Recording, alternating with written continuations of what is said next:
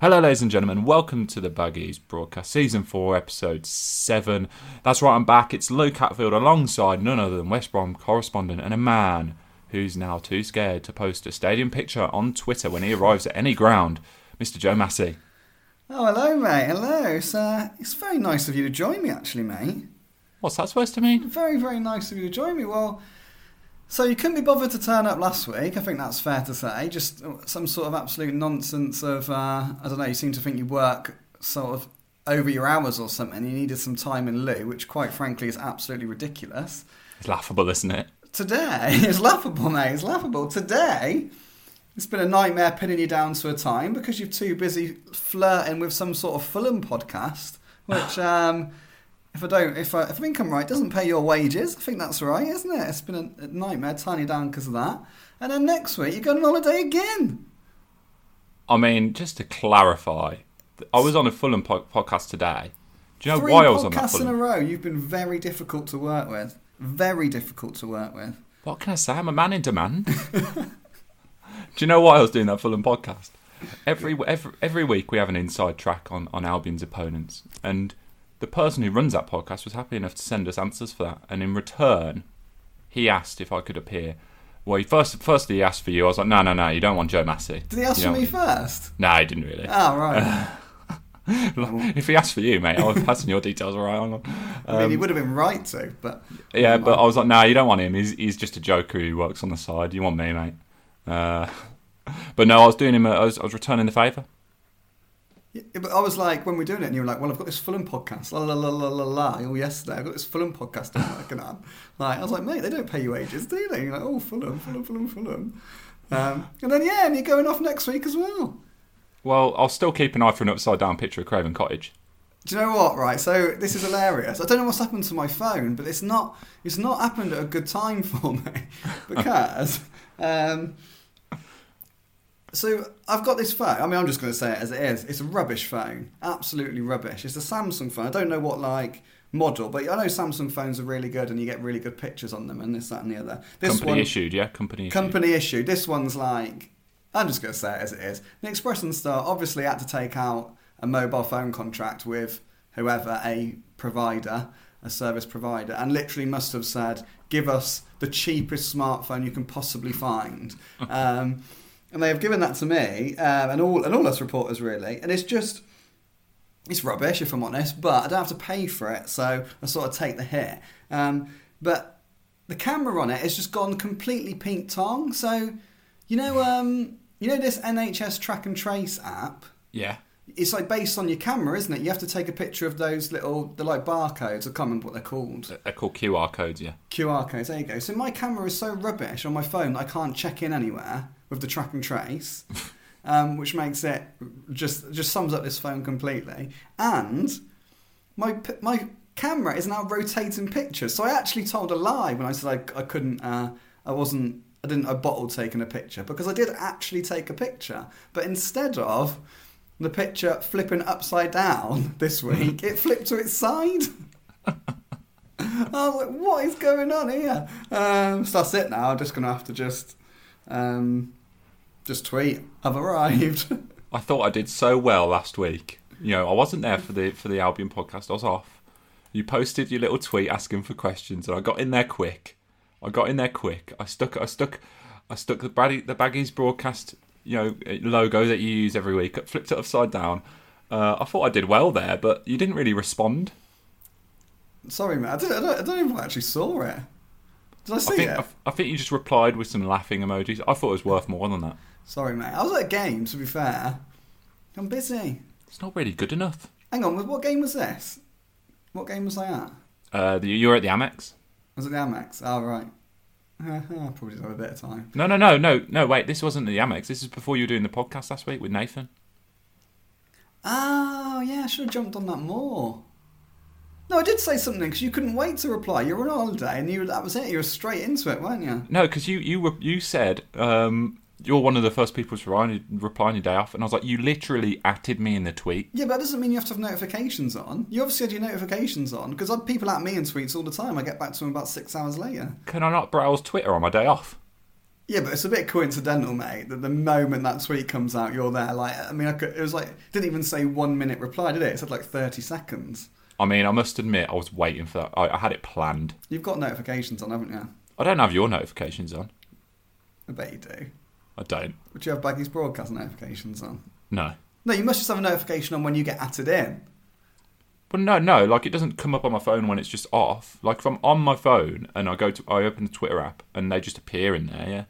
But you must have been, yeah, so, alright, well you were replied within 30 seconds. You're obviously looking out for it or waiting to be added in. Goes without saying. Yeah, well, shall we get on to this episode? Yes. Alright, okay. Brighton 1, West Brom 1. How was your trip down to the South Coast, Joe?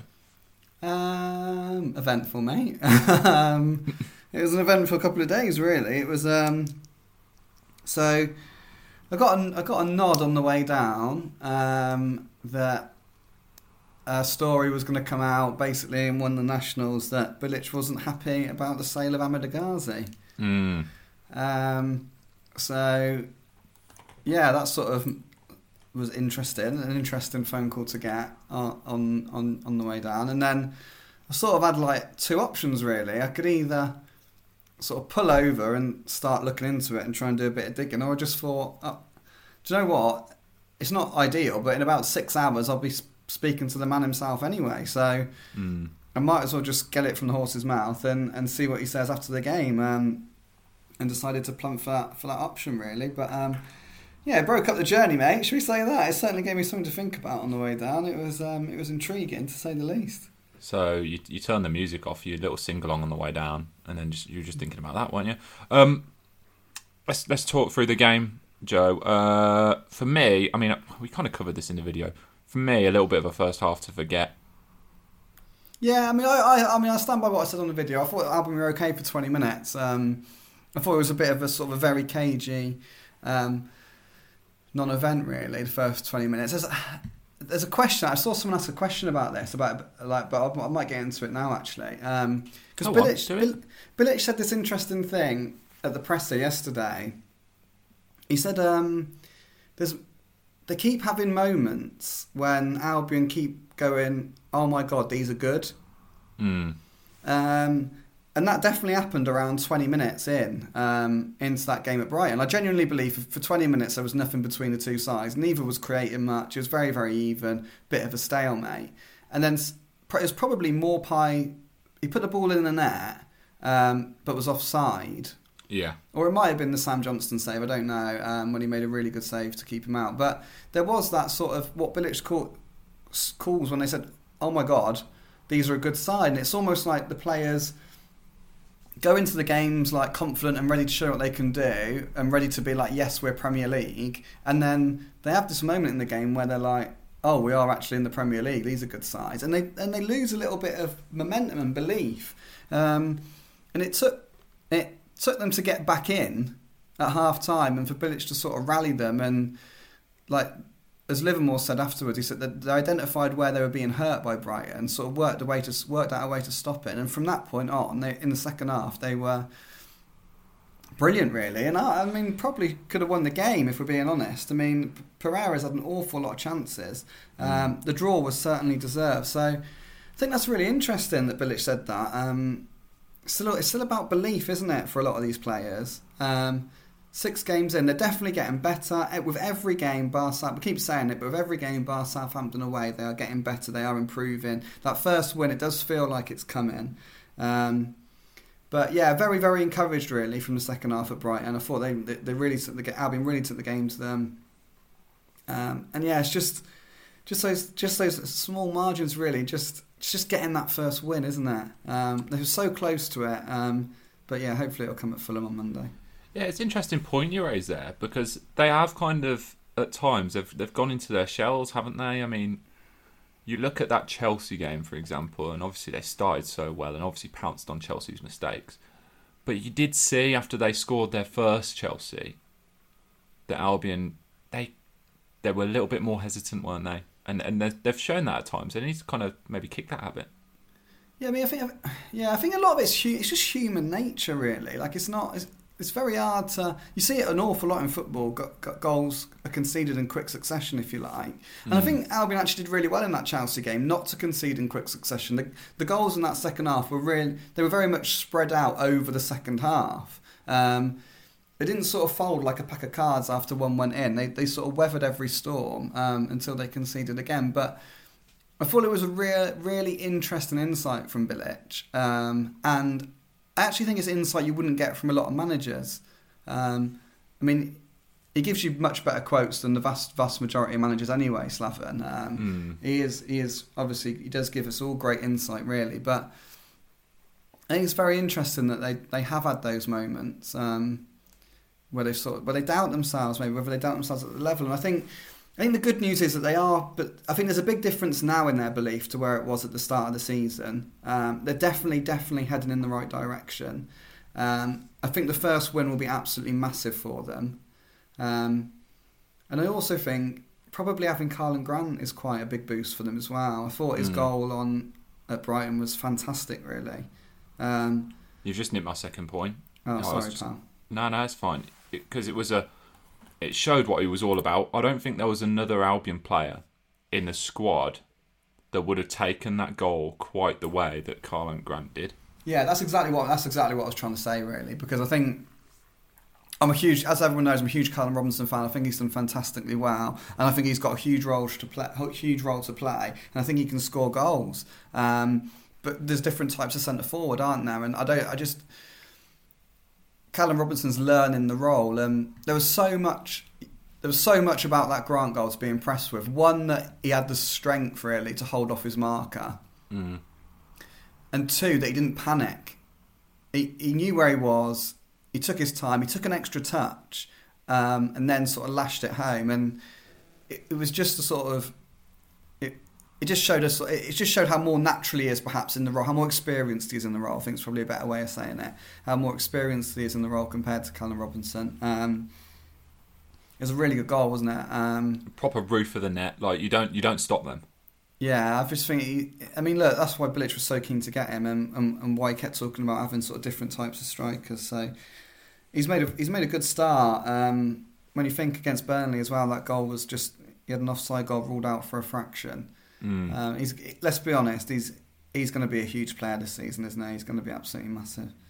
Certainly is. Fans after the game, they're kind of calling for that 90-minute performance, and it's one that you hope comes sooner rather than later, because they've had periods in games where Albion look really, really good, and then they've had other moments where it's been a little bit maybe below par. They need a game where for 90 minutes or for at least 80-85 minutes they show what they're about all the way through, don't they? Yeah, but when that ties into the oh my god thing. So like these oh my god moments when you are not gonna have the best really you can ever hope for is a 70-minute performance in terms of impressing with the ball and dominating the game. It's just not going to happen. You're going to get any more than that. You're playing Premier League sides who every single one of them has got quality. So you are always going to be... the opposition just always going to have a spell. It doesn't matter who you're playing against. They will have... It might be 10 minutes, it might be 15 minutes, it might be 20 minutes, spread out over the game, but they are going to have a spell when they're on top. And what Bilic is talking about is making sure that when the opposition are having those moments, you play just as well without the ball as you do with it. That's the key, and you restrict them and you nullify their threats, and that's what they haven't done. That everyone knows that feeling when you just sense a goal is coming, when it just feels inevitable. You can see it, you can just see it come in, and you could see Brighton's goal come in on Monday night. It just felt like they were going to score before the break. And once you've got momentum in football, it's just so hard to stop it. But what you have to do is not have that feeling. You have to stop that feeling where you just feel like it's inevitable, where you're going to concede. And that's where they've fallen down slightly. That's their, oh my God, these are a good side moments. They just need to breathe and defend as well as they possibly can, really, to restrict them. And that's where they're falling down at the minute. It's just in those moments, because they are not going to dominate for 90 minutes. Anyone who thinks they are, it's just not going to happen. It's just not going to happen.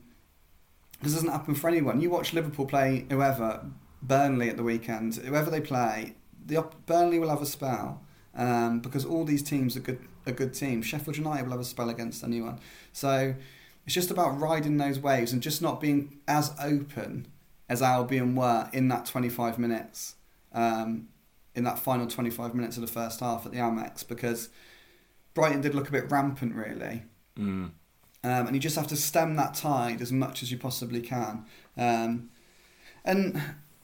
they did, like, they did do it and they didn't do it really. They only conceded one goal in that time, and it was it was a really, really unfortunate one in terms of, I mean, these are the things that are going against Albion at the minute. It's just, they've had no luck at the start of this season at all. Another day, Ivanovic just clears that, and it doesn't hit Livermore at all, does it?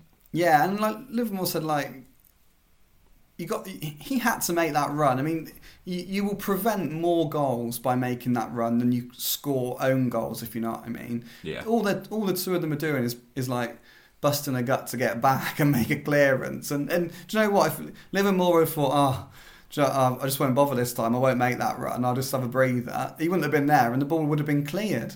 But you can't live like that, can you? More often than not, it was the right thing to do. So it's just unfortunate, really. But I think we should all be encouraged, because I think you can say for 65 minutes against Brighton, Albion were the better side or equal to. Brighton only had a 25-minute spell, really, in that first half. And I'll tell you, in the Premier League, that's going to happen. It's going to happen. It's just how you deal with it. Yeah, and more promising signs in the fact that I think you looked at some of the new players, and we've already touched on Grant. I think they're settling in pretty well. Conor Gallagher, he looks like a really good signing to me. Yeah, I mean, I love him. And I thought he was excellent at Brighton. Bit of right shift. I thought he was really, really good. Saw a few mixed reviews really about it, but I thought he was excellent. I thought he was really, really good. I think he's been really good in both games. I just think he's got everything, really. I can't see a weakness in his game, really. I mean, look, he's only really complete player, isn't he? Really well-rounded, isn't he? And look, he'll feel he has to improve in every area. Of course he does. I mean, but he's made a really bright start, and he's just like in Football Manager terms, he's a proper CM, isn't he? Yeah, yeah. Like, he's just a CM. He can do literally a bit of everything. I just think, yeah. I thought he was brilliant in the Championship last season. It's really nice to see him. It's been a bit like sort of effortless, really, hasn't it? He's immediately stepped up into the Premier League, really. I'm intrigued to see how far he can go, because I know he's only in on loan, but I don't see him getting too many opportunities in the future with Chelsea. I don't want him to be, and I don't mean this in a bad way, towards someone, say, like a Ruben Loftus-Cheek or someone who's and I know he's had injury issues, who hasn't been helped by the situation at Chelsea. If he's given opportunities to play, he could be a right player. Yeah, I mean, I think you're writing him off a bit early for Chelsea. I mean, one thing you have to say about Chelsea is they do give young players a chance. Well, they did when they had a transfer embargo. I'm not too sure now. Yeah, true. But look, Mason Mount's done really well there. I mean, he'll be the inspiration, won't he, for Gallagher? I don't know. I think... Look, is he 20 years old, Conor Gallagher? He's not old. Let's have a little Google. 23 max. No, he's not 23. Yeah, he's 20 years old. What I know for a fact is England are massive on him. Yeah. He's being very, very sort of heavily scouted by England. I don't know if it was scouts for England under 21 or England. I think it was probably England under 21, but they've been at all Albion's games to watch him play. He's got a massive future, mate. Massive future. Is it at Chelsea? You couldn't. Whatever you can say at this moment in time, he's definitely got a shot at it, though. Definitely got a shot at it. So you got to think. I mean, he's had 2 games in the Premier League. He's 20 years old. Imagine if he plays 3 seasons in the Premier League. He could be at Albion for 3 years on loan, and he played 3 seasons in the Premier League. And then imagine what a player will be when he's 23. and he'll still only be 23. So, yeah, I think he's got a huge future. Cracking signing for me. Yeah, cracking signing. Let's talk Bilic. I know you kind of covered it a little bit earlier, but there were worries around what happened with Ghazi leaving and the quotes that he gave. Have those worries been allayed now? Yeah, I think they've definitely been allayed. Bilic was very sort of front-footed when he was so it's Friday today. He held his pre-Fulham presser yesterday, Thursday, and of course, obviously, that was always going to be the issue that dominated the agenda. And he was very he was asked 3 times about it. He was essentially asked the same question 3 times in slightly different ways, just because it needs clearing up and people want to hear from him on this issue. And he basically said the same answer every single time. He very much knew what he was going to say at the presser yesterday. And that is essentially that the chapter's closed. It's a case of the issue's been that everyone's moving on from it. There's nothing anyone can do now. Ahmed Ghazi is an Al Ittihad player. Bilic isn't happy about that. We know that, but he's got a job to get on with at Albion, and he's spoken to the board and I think probably Luke Dowling and Ken since the Brighton game. He reiterated his point that he doesn't think Ghazi should have been sold, and he said he felt he had to say it. He felt he had to say it publicly.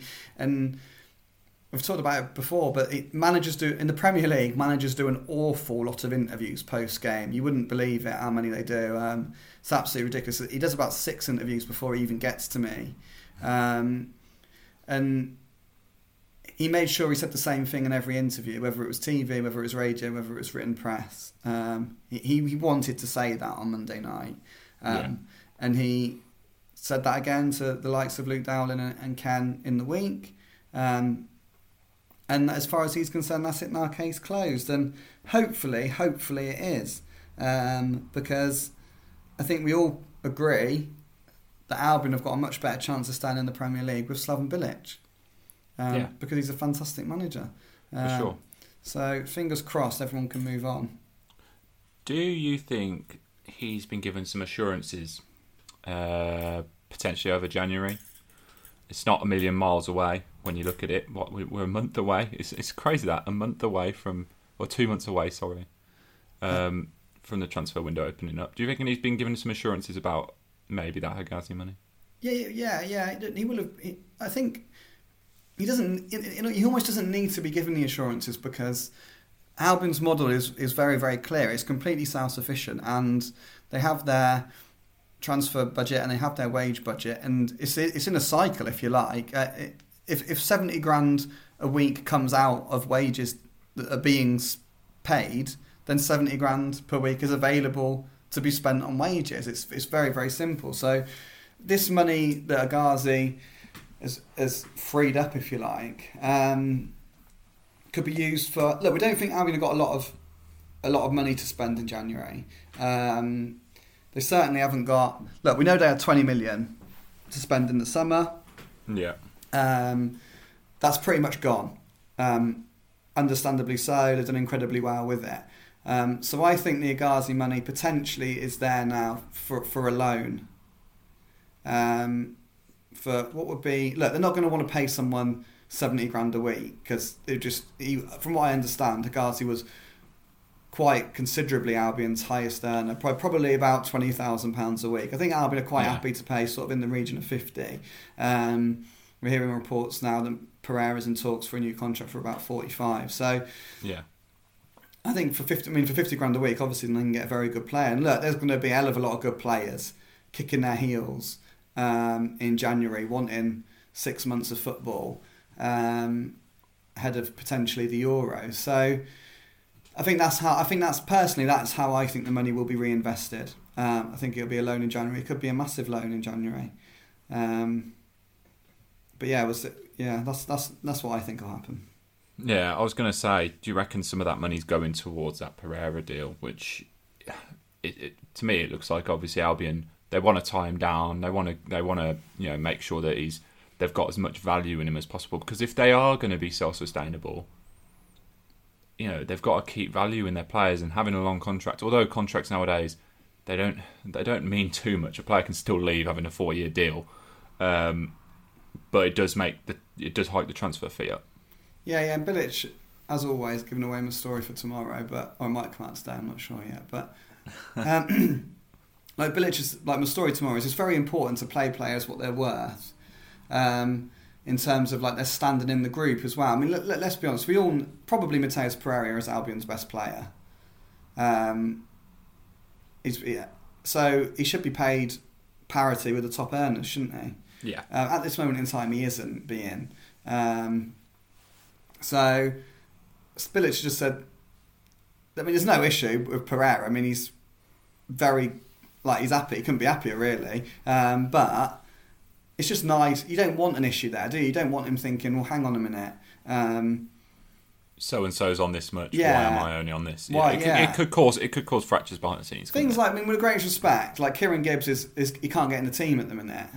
And he is one of the top earners. And you can understand it. If Pereira he should have scored at Brighton, but if he gets a couple of goals, a couple of assists, and Albion are out of the bottom 3 at Christmas, with Pereira on 5 goals and 5 assists or whatever, then you can understand him looking at that going, well, hang on, like, I'm getting a fair amount less than this guy who's potentially on the bench if Kieran Gibbs is still on the bench. And I'm just using Kieran Gibbs as an example, but yeah, so it's just, I think Albion just trying to alleviate any of that, really. And they've got a bit of money now because Fugazi's gone. I don't know.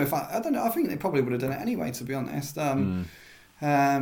But it helps, doesn't it? It helps. And I've written it, I've said it. I know Bilic wasn't happy, but I truly believe the Fugazi deal was a good deal for Albion to do. I think there's question marks the way it was done, but financially, I think they're better off without him than with him. Yeah. Let's talk about Kamil Grosicki, Joe. I never expected him to leave. Obviously, he's not leaving now, courtesy of 21 seconds. But it's an awkward situation, but one that, I mean, it resolves itself pretty simply, and Albion have resolved it. I mean, he's back in the Premier League squad now. There's no issue there. But was that another view, do you reckon, in terms of we can get some wages maybe off the bill, and we can use that money elsewhere? Yeah, I think Grosicki's departure, in many ways, sort of sums up, or failed departure, should we say, and sort of the reaction to it sums up. And I mean this with like the greatest respect. Sort of sums up how over dramatised things are when you're not in football, and how sometimes things on social media are really sort of overplayed. And I think what I'm trying to say by that is, it's now Slaven Bilic is very happy to have Grosicki back in the group. It's not like, look, let's be honest, Grosicki has hardly featured since he joined Albion. There's no doubt about that. He's obviously got to convince Slaven that he's worthy of a place in this team. That you hear different things. Maybe is he sort of a bit one of those who doesn't put it. But you get players like it who just don't put in. They're not great trainers. And there's definitely like Bilic, when he got Grosicki, he was thrilled. He was absolutely thrilled. He's wanted to sign him a few times in his career, and obviously something's happened, or there's just something that Bilic has seen that he just thinks needs improving. But it's not like, it's not, Bilic has never been like, I've got to get him out. I've had enough of this guy. I don't want him. He's useless. Get rid. What Bilic thinks, and what he said yesterday, was Kamil Grosicki is a damn good player. He's got Premier League experience. There's very few players in the squad who've got that. And he said it's completely up to him. If he comes in and back into training and starts having blinders and playing really well, he'll be in the squad, he'll be in the team.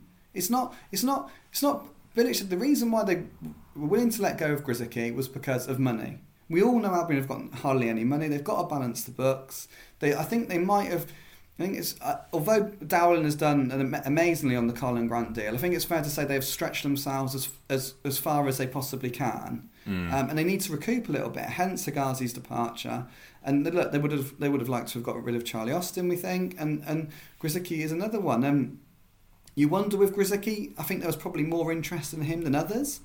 I don't know if there's many teams knocking down the door for Matt Phillips at the moment.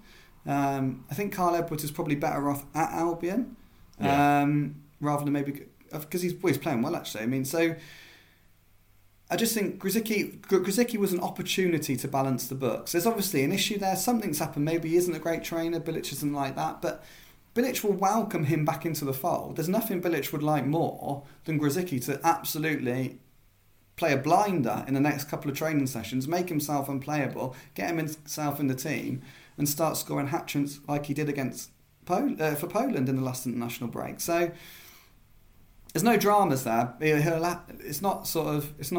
Everyone will be absolutely fine with Grzycki coming back in, and Grzycki will be absolutely fine coming back in. There's no hatchet to bury. No, there's no hatchet to bury, and I think that's what sometimes things just aren't as dramatic as people make out sometimes. Like people say, Bilic is going to be furious that he's staying and all this. That's just not the case. It's just not the case.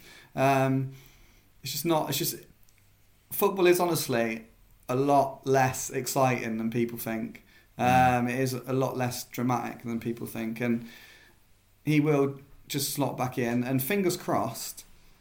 I said it last week to Judah. I was like, really, let's hope this is a turning point for him. He's been made available for transfer. While he's been away, he's already had one move to Forest collapse this transfer window. Yeah. He then scored a hat-trick for Poland. He's then had another move to Forest collapse. Maybe it's just written in the stars. He wants to stay as well, Grzycki. I know he agreed terms to Forest and he was ready to go. Of course he was. But he wants to be in the Premier League and he wants to prove himself in the Premier League. So this could be a real watershed moment for him. And honestly, I really hope it is because he's got pace to burn. He could offer something. Yeah, there's something about him, isn't there? Lastly, I mean, there seems to be a little bit of an aura, and we've kind of touched on it in previous podcasts.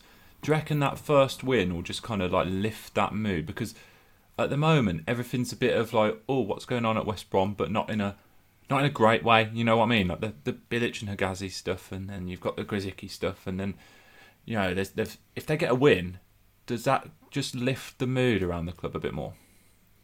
Yeah. I think the mood around the club is very good, you know. And Bilic made a point. I think, look, obviously the mood between Bilic and the board has not been great. So no one's disputing that. And obviously now, hopefully, they're starting to bury the hatchet a little bit and work forwards. The mood between the players and the manager and everything is great. Everyone's very much pulling in the same direction. I think it comes back to this belief thing. They do need that first win. Just for that little extra. It's such a shame they didn't get it against Chelsea.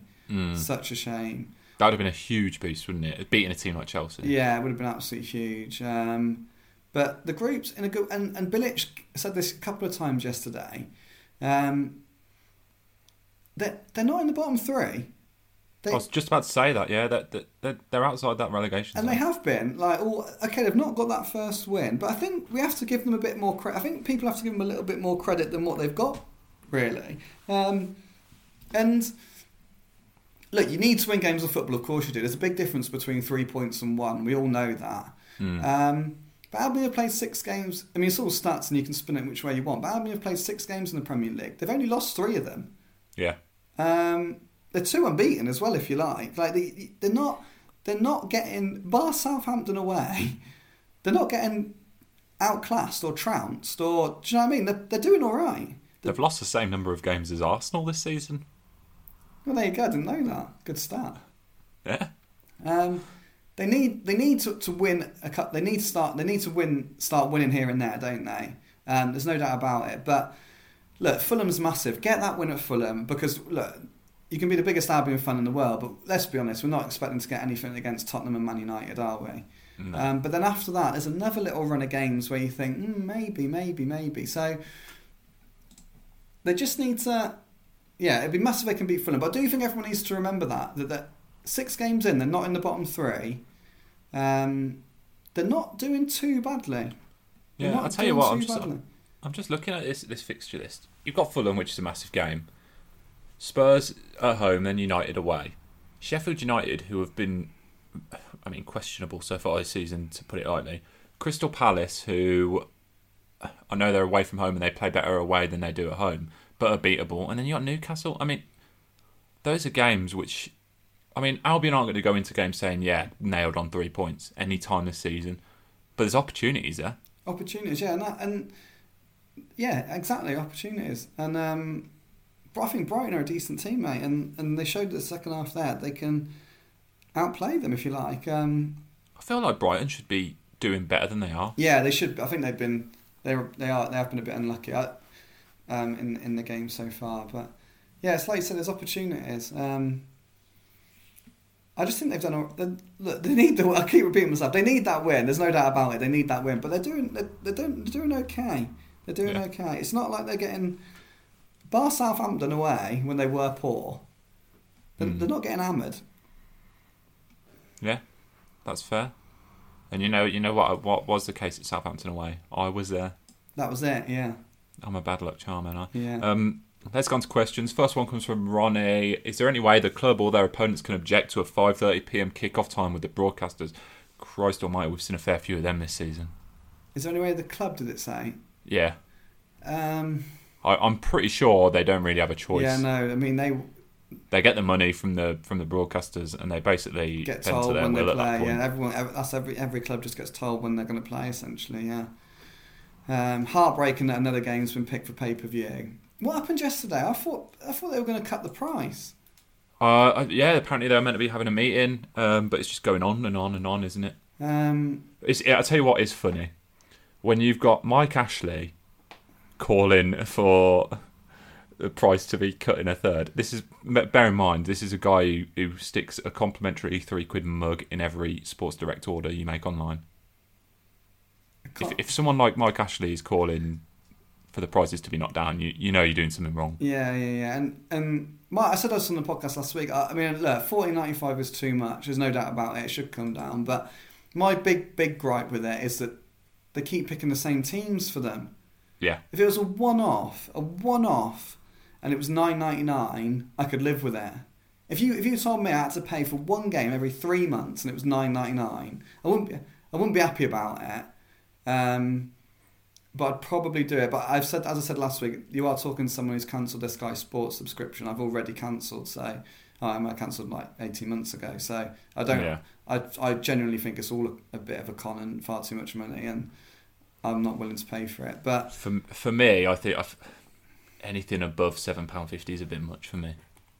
So bang on half price. But yeah, I mean, I can't believe they've put Albion in again. I can't believe it's got to be some sort of common sense there. There's a couple of teams, isn't there, that have been picked on. Albion are in there. I think Villa are in there as well. Yeah, they are. Yeah. Brighton, is that another one? It's all the teams that they know that Man United are always going to be shown, aren't they? And they know that, so they're going to pick teams like Albion, like Brighton, who they know that they've got an absolute loyal army of fans who will pay. Although I think, rightly so, I think a lot of people aren't paying, which is good, really. I'm fully behind that, by the way. Yeah, I mean, the amount of money raised for charity by fans who are refusing to pay that £15 is great to see. Yeah, definitely. Leo Watkins, if you could have anyone buy the football club, who would it be? Your dream chairman, be it an actual football businessman or just a hero of yours, who do you think would do a good job? God, I've got absolutely no idea. Dream chairman? Dream owner? I think for Albion fans, they want owners, and I know they're down the road, like Villa's owners, someone who's going to go in and they're willing to spend the money, but they don't look like an owner who is willy-nilly with it. Like, they're obviously worth a lot of money, they've got a lot of cash, but at the same time they want to grow the club and grow it into a team which can challenge in the right end. Yeah. That's all you want, isn't it? Yeah, that is what. Well, I wouldn't know a specific person, or. If I did, I'd be knocking on the door and asking him to go down to the club. But you're right. You're absolutely right. Everyone wants owners like that. I'm absolutely so I can't say a lot on this because, I just can't. But obviously, when you do stories on Gouch and Lie and like the ownership, it's not as simple as going to a press conference on a Thursday and saying, "So Slaven, drink Mateus Pereira should have a new contract." You just can't. You just don't get that access. So these stories don't take days. They don't take weeks. They take months. Like it's not. You can't. So there's stuff I know about Gouch and Lie. Well, that I think I know that one day, hopefully, I'll be able to write. It's not good stuff. But I'm working on it, and I'm really, really frustrated, if I'm honest, by people saying he's not the worst owner. It really gets my goat, that does, a little bit. Partly because some of the things I know, and that obviously other people don't know, but I just think that's such a poor bar to accept. Just because... Yeah, like he's not driven the club into the ground. No, like there's worse owners. There are. There's no doubt about it, there are. But he's doing next to nothing for the club. I mean, next to nothing. Yeah. So I just don't think you should be grateful for not having the worst. Yeah. Like if you were to... Blank slate, if you were to pick an owner, he would be like...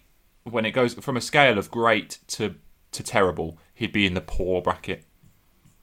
Yeah, maybe in the... Below average. Maybe lower, in my opinion. Poor/bad. But yeah, I mean, it's just a personal thing. I just don't like the argument. I just don't like it. Partly because I think I understand football's got to be sensible and run like a business, and I'm not against Albion being like self-sufficient and all this, that and the other, but people pay a lot of money to support their club. They travel up and down the country when fans are allowed in. It costs a fortune. It's escapism. People work hard all week to go to the games and kit their family out in little kits and stuff. And you just deserve, all fans deserve a bit of ambition at the top. And to just, I just don't like it. He's not the worst owner. We could have worse. Well, yeah, you could. You're absolutely right. You could also have a hell of a lot better. And you know what? You deserve it. So that's why that argument really frustrates me. Fair point. Ryan Glasgow, you're a footballer. What's your trademark celebration when you score a goal? Do you know what mine would be? And it's so egotistical. I'd be one of them people that... There's got to be fans in the ground to do it. That does the whole, like, turns their back to the fans and points at the number on the back. So arrogant. Or if I was away from home, I'd be a proper Jamie Vardy. What, with the ears? Yeah. Give it to the home fans. That's what Austin does. Callum Robinson does is the bad. Oh, just stops and stares at the camera. I think that was a good one, but I like the Callum Robinson where he goes and like lofts his arm into the air in front of no fans.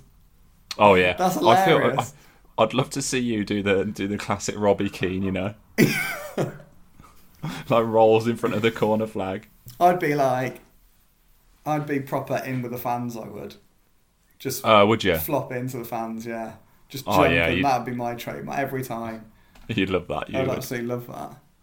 There's always chance when the Albion Poddy charity game ever happens. Yeah, it's never happening, mate. It's going to happen when COVID's not around. Yeah, but I'm not playing. But good luck with it. You are. You're one of the team captains. Who's the other one? You. Me? Oh, right. It's Team Massey versus Team Hatfield. Can't wait for that. I don't know if you're being like sarcastic. No, I'm not being sarcastic, mate. I'm not being sarcastic at all. I've got images of you going in 2 feet. I'm massively unfit, mate. Like knee level. Yeah. Are you going to do a Pickford on me? Are you? Yeah. I'm avoiding you, mate. Tom Hunt, did Slav give any indication as to why Sawyers wasn't involved on Monday? Yeah, not. I asked him, not selected. Out of favour. Yeah. So I've got a Sawyer story coming out today or tomorrow as well. Of course, I've done it again. Where essentially Slaven has said, I need to read the quotes back. Hang on. Basically, it's along the lines of he's working with him every day to help him establish himself in the Premier League. Really, he basically said that he thought we all know what type of player Romain is, like a recycler, isn't he? Like moving the ball forward, finding he's like the assist king for the assist person, isn't he? Yeah. And Slaven said that he thought he was the best player doing that role in the Championship last season. He didn't think there was a better player in the Championship than Romain in that role. But there's no doubt about it. He has struggled to step up a little bit. He's not imposing himself as he was. And Slaven essentially said that he's working with him every day, really, to try and help him make that step up. And he's got no doubt that he can do it, but maybe he just needs a bit of time to adapt. And you also got to remember he has got increased competition now. Yeah. So we've got Krovinovic, got Gallagher, got Livermore, got Field, and got Harper as well. So, yeah, but we'll see with Romain. Just because he's had a slow start doesn't mean we need to write him off. Yeah. Bryn Rees, if people are potentially in a bidding war for Burnley, why isn't anyone looking to buy us? Also, how was your drive back from Brighton? I know it well, and it can be a right bugger. So drive back first. How was it? Eventful, because I stayed in Brighton. Oh yeah, I forgot about that. And then, because that's like the rules at the company, basically if you do it over 3 hours for a midweek game, you're allowed to get a hotel. If you do it at the weekend, it's tough, but if you do it for a weekend in the week, you can get a hotel. So I stayed in Brighton. Then I woke up and my boss wanted like a comment piece on the Bilic situation, based on. I remember sticking that online. Yeah, you retweeted it. You tweeted it for me. So I had to write that. So what I did was, I've set off and I stopped at a service station to get a bit of breakfast, and I started writing that comment piece. But annoyingly, this is a ridiculous story. I don't know why I'm telling it. I hadn't finished after like an hour and 55 minutes. So I got back in the car, and you can get fined. I've never have been fined. Yeah. But there's loads of signs saying if you stay here for 2 hours, you get fined. Yeah. So I thought, it's not really worth the risk, really. So I got back in the car and then drove to like 40 minutes to the next service station, and then finished that comment piece, and then got lunch. No, I only had one meal actually. Then I had to do a back page story, and then I drove home. So I broke up the journey basically with 2 stops to do work, and then for the last hour I spoke to Matt Wilson. Oh, did you? Yeah. Ah. Had a good chat. I never get calls off you. Oh, sorry, pal. I'm joking. You said that really sad. That's all right. Anyway, yeah, the bidding war for Burnley. Why? Oh yeah, that was actually the serious part of that question. Don't know. I mean, Burnley have obviously been established in the Premier League for a lot longer. I'd argue that Burnley are just as much risk as Albion going down. I agree with that. I absolutely agree with that. But I don't know. It doesn't make me sound like a great journalist, but let's be honest, my connections to Lie are non-existent. Yeah. So, I mean, and that does make me sound like a bad journalist, but I don't think Slaven Bilic's connections to Lie are that great. So I think in the grand scheme of things, it's pretty understandable. And if you're doing as well as the manager speaking to the owner, you're all right, mate. So I think the thing is, look, I think, like I said a million times before, Lie wants to sell. I've been assured by people who believe me, you would believe that Lie would love to sell, basically. And we saw a figure around, it's come out the last couple of days, 175 million. I don't know if that's true or not. I'm not gonna sit here and say I do, because I don't. I think it's very, very, very hard to get that figure of how much he'd accept. I think it's even harder to get it from Gouch and Lie, to be honest. If they have got it and they are correct, and hats off to them, like they've done a brilliant job there, the journalists who have got that. But I am very, very, very confident Albion are for sale. I think, to be honest, 90% of clubs are really. But would he be willing to take a £25 million hit? I don't know. Maybe he would, because 175 million is still an awful lot of money. But yeah, I don't know. The truth is, I think it's highly unlikely anyone would know if anyone's expressed any interest to lie. Yeah. It's the type of thing where if Albion were to be sold, I think you'd find out about it very, very quickly. Would you reckon it would happen fast? A lot of the work could be done. Yeah, a lot of the work would have been done. I mean, to put it in perspective, I covered the Walsall takeover. Yeah. And I knew around 3 weeks before it was going to happen, based on what people at the club had told me, and sort of working with them not to announce it immediately, just in case anything happened. And it's a lot easier to find out that a guy, with the greatest respect, an English guy already on the board is going to buy a club than someone who's going to buy the club from another English owner than it is to find out how an anonymous Chinese owner is doing selling the club. So, and let's be honest, I mean, you only need to look at protracted takeover talks at, say, Newcastle. Just because it was reported doesn't mean it's going to happen. Yeah, exactly. Yeah, I mean, God knows what's going on at Newcastle. Is it Amanda Staveley? Yeah. Is that her name, Amanda Staveley? I mean, she's tried about a couple of times, hasn't she? And it always breaks down. So, yeah, I don't know. I think it's for sale. As we said a million times before, are there many people out there who can afford to buy a football club? Not really. But having said that, people are obviously interested in Burnley and Derby as well. Yeah, I saw that. So, I don't know. But yeah, I think if it's going to happen, it'll happen. I think it might all not take us by surprise, because I think they are up for sale, but I think it would be, quick. Sandbox, as it's Halloween, which player in the Albion squad would you most like to spend a night with in a haunted house? For me, Jake Livermore. Ain't nobody messing with Jake Livermore. Yeah, so I'd say if you're scared, Jake, but if you just want to have a laugh, Carl Edwards. You and Carl Edwards in a haunted house. It could just be a laugh with him. It'd just be a laugh. You wouldn't know, like, he'd be hiding and messing about everywhere. You wouldn't know where he was going to pop up next. It'd be like, he would have done the Scarefest thing at Alton Towers. He'd be playing all sorts. I've not done that. I've always wanted to. So me and my mate used to go every year. It's brilliant, absolutely brilliant. But like, he'd be pulling tricks left, right, and centre. It'd be a right laugh. So I'd go Carl Edwards. You can be a pansy and let Jake protect you. I'm gonna have fun. Yeah. I thought about it the other way. Yeah, I tell you what. I bet Carl Edwards is a great laugh. Here we go. Another one. Macefield. Now we have a proper striker in the form of Colin Grant. Is there a place for Callum Robinson in the starting lineup? Could he move on to the wing, or is there no room ahead of him with the likes of Pereira, Diangana and Krovinovic?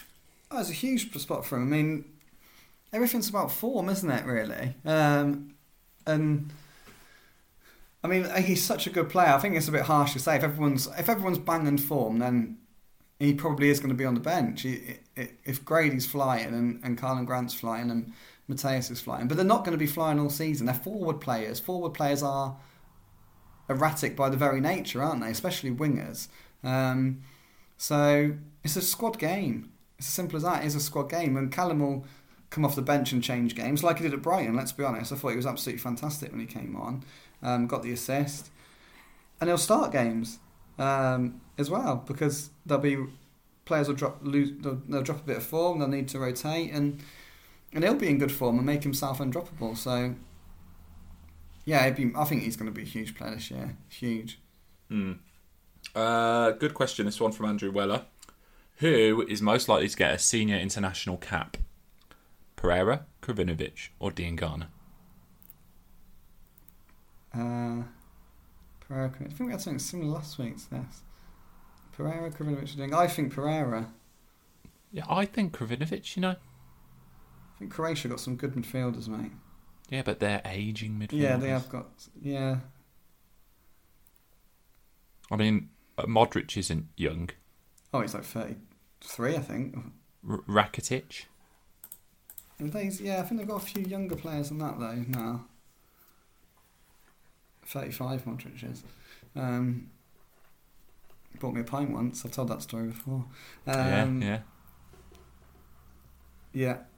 Because Pereira wants to play for Portugal. Oh, does he? Yeah. I'm just trying to think. Portugal are really good. They're top side now, aren't they? Pereira for me. Diangana will be unlucky, I think, because he's just in a generation of talented wingers, isn't he? It's like Harvey Barnes, really. I think he's going to be unlucky. Yeah. Well, and like Grealish, I suppose. Grealish has got his way in though now, hasn't he? Well, yeah, but deservedly, by the way. Yeah, well, I think Pereira would be my bet. Okay. This is a question we get every single week, but I'll ask it again. E.T. White 91, has a fee for Ferguson been agreed yet? Well, no. So I mean, yeah, we had it last week as well. So obviously, it's highly likely I'll go to tribunal.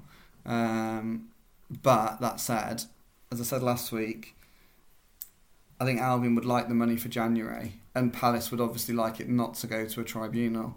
So all I know is that there's been a couple of offers from Palace and they've all been rejected. So we'll see. The issue is that tribunals take so long, and I've got to be honest, I've got absolutely no reason. I don't know why. I don't know why it takes so long. So, like the Danny Ings one took 10 months. You think it would just be a matter of getting a group of people into a room and saying, okay, this is the value that he was rated at. This is a deal they agreed previously. Yes, he's injured, so maybe remove a little bit of time off. Yeah. And give him X amount. I mean, I'm not saying it's that simple, but it's not so complex that it takes 10 months. It shouldn't be, should it? I don't quite know what the issue is there. But it would be very helpful for Albion to have that money in January. It would. So we'll see. They might be backed into a corner where they have to accept a Palace bid. You never know, really. But it's something to keep tabs on. 2 more. First one comes from Ollie. How much does it annoy you that West Brom still get classed as a yo-yo club even after being established in the Premier League for 9 years previously? Does that annoy you? I know it annoys a lot of fans. Yeah, so I'm new to West Brom, aren't I? So I can understand why.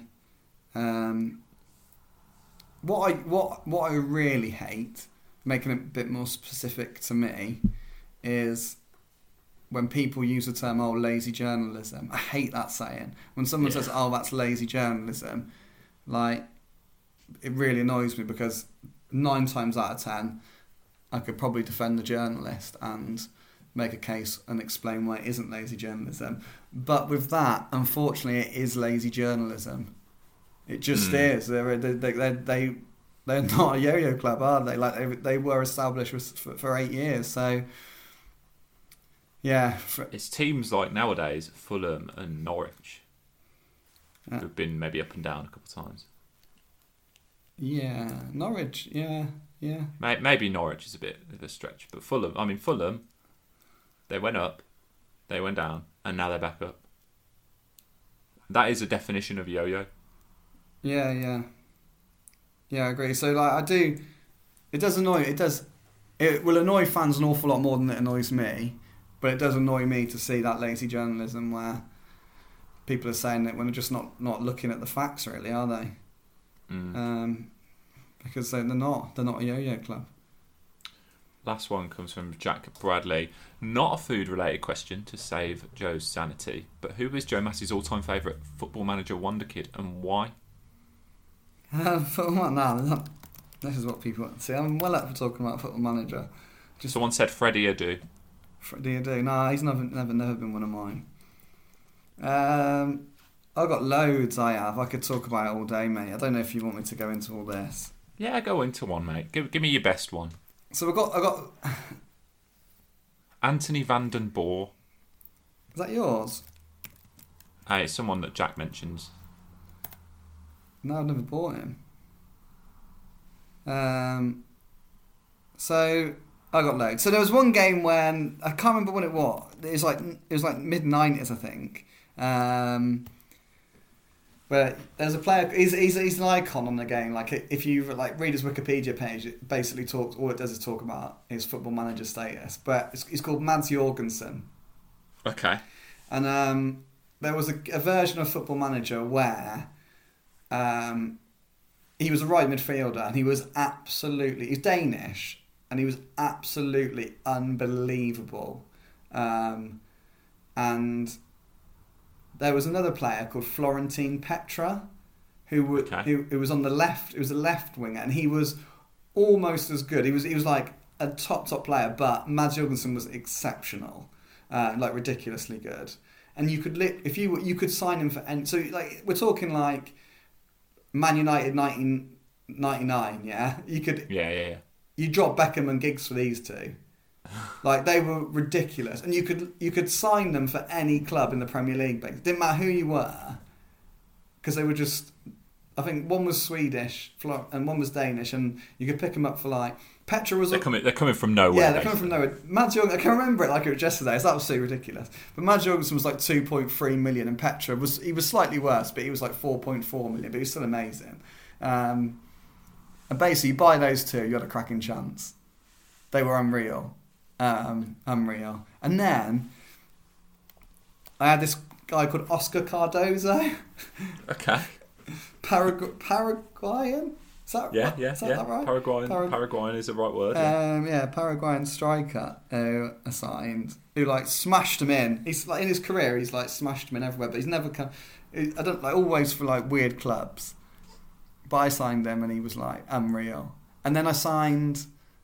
This is my recent best one. This was a couple of years ago. You know Arta, the Barcelona midfielder.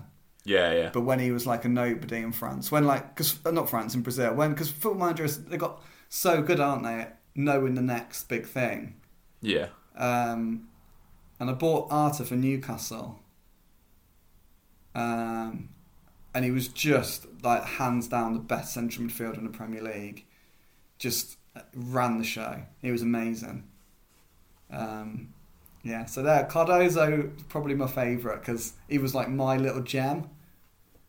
He's the one you found. He's the one I found. He's not the one which he was the off choice, the off-brand choice. Yeah, and then everyone sort of knew about Mads Jorgensen and Florentin Petra, and then Arta obviously has become a world beater since. So, but yeah. It's tragic how much I can talk about Football Manager and how happy it makes me. It's ridiculous. I'm assuming you're getting Football Manager 21 I tend to buy next it month. every other year, mate. I tend to buy it every other year. I'm diving back in next month. Oh, yeah? Yeah, do you know why? Go on. It's going to be on the new Xbox. Yeah, I'm not sure how I feel about that.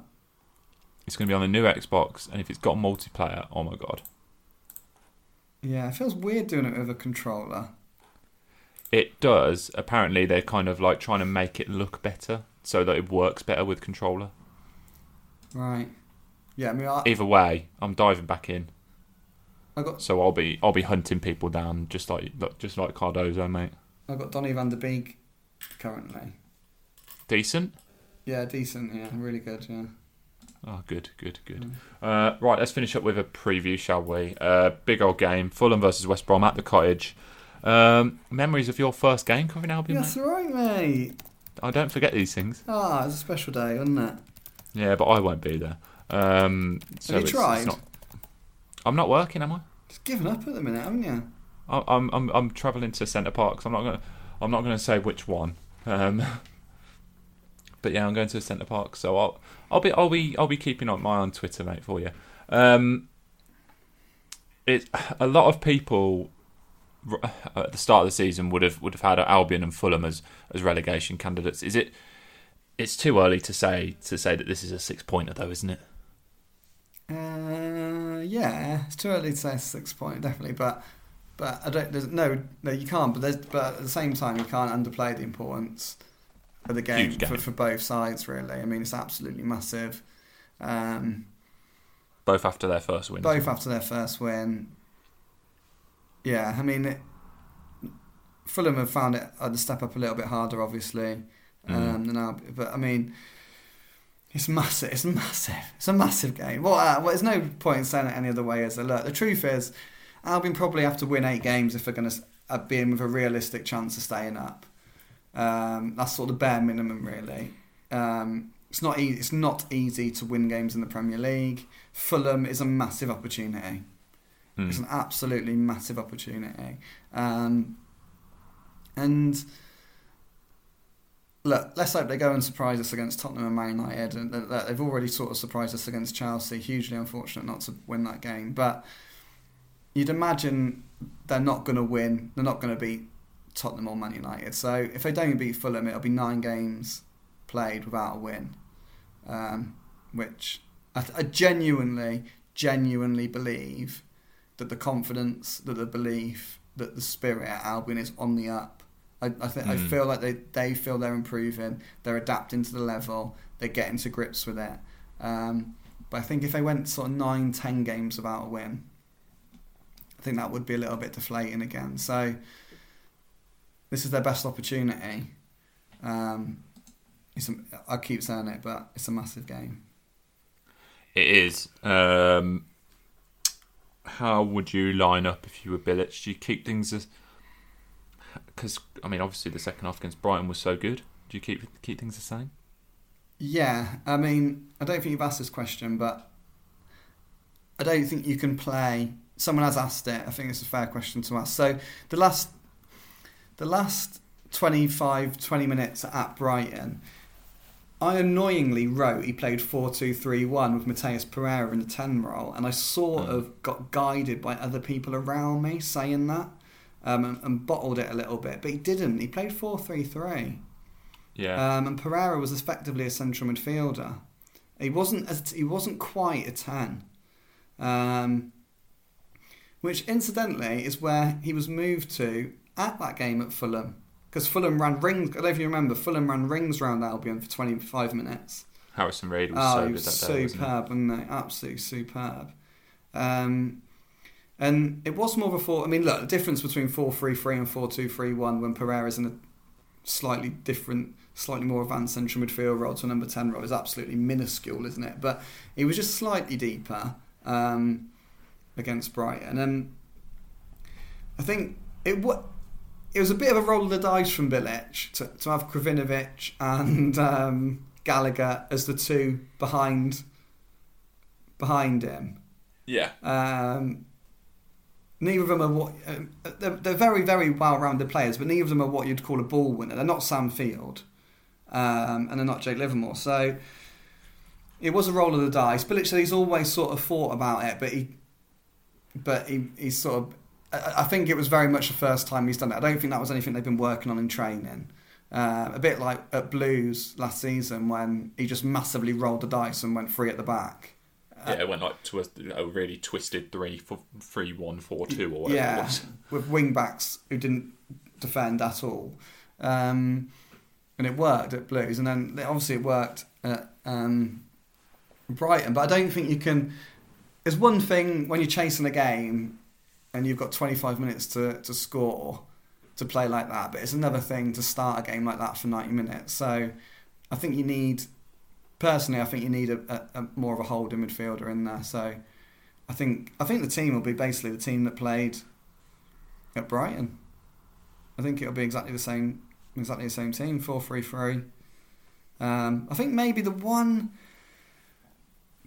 maybe Robinson for Diangana. Do you reckon? I know Diangana didn't do great against Brighton, but yeah, he was up against one of the breakup players of the season so far in Terry Lamptey. Yeah, I think some of the criticism of Diangana has been a bit OTT, to be honest. I mean, he's been great in other games. I think he scores against. If he scores against Burnley, I said this last week. He's had a fantastic start to the season. I mean, look, he was quiet and he was a bit. He lost the ball a lot at Brighton. He did. He tried it, and he was guilty of overplaying as well. But yeah, I think. Do you think Gibbs maybe starts? I think Townsend's getting better. I think he's doing all right.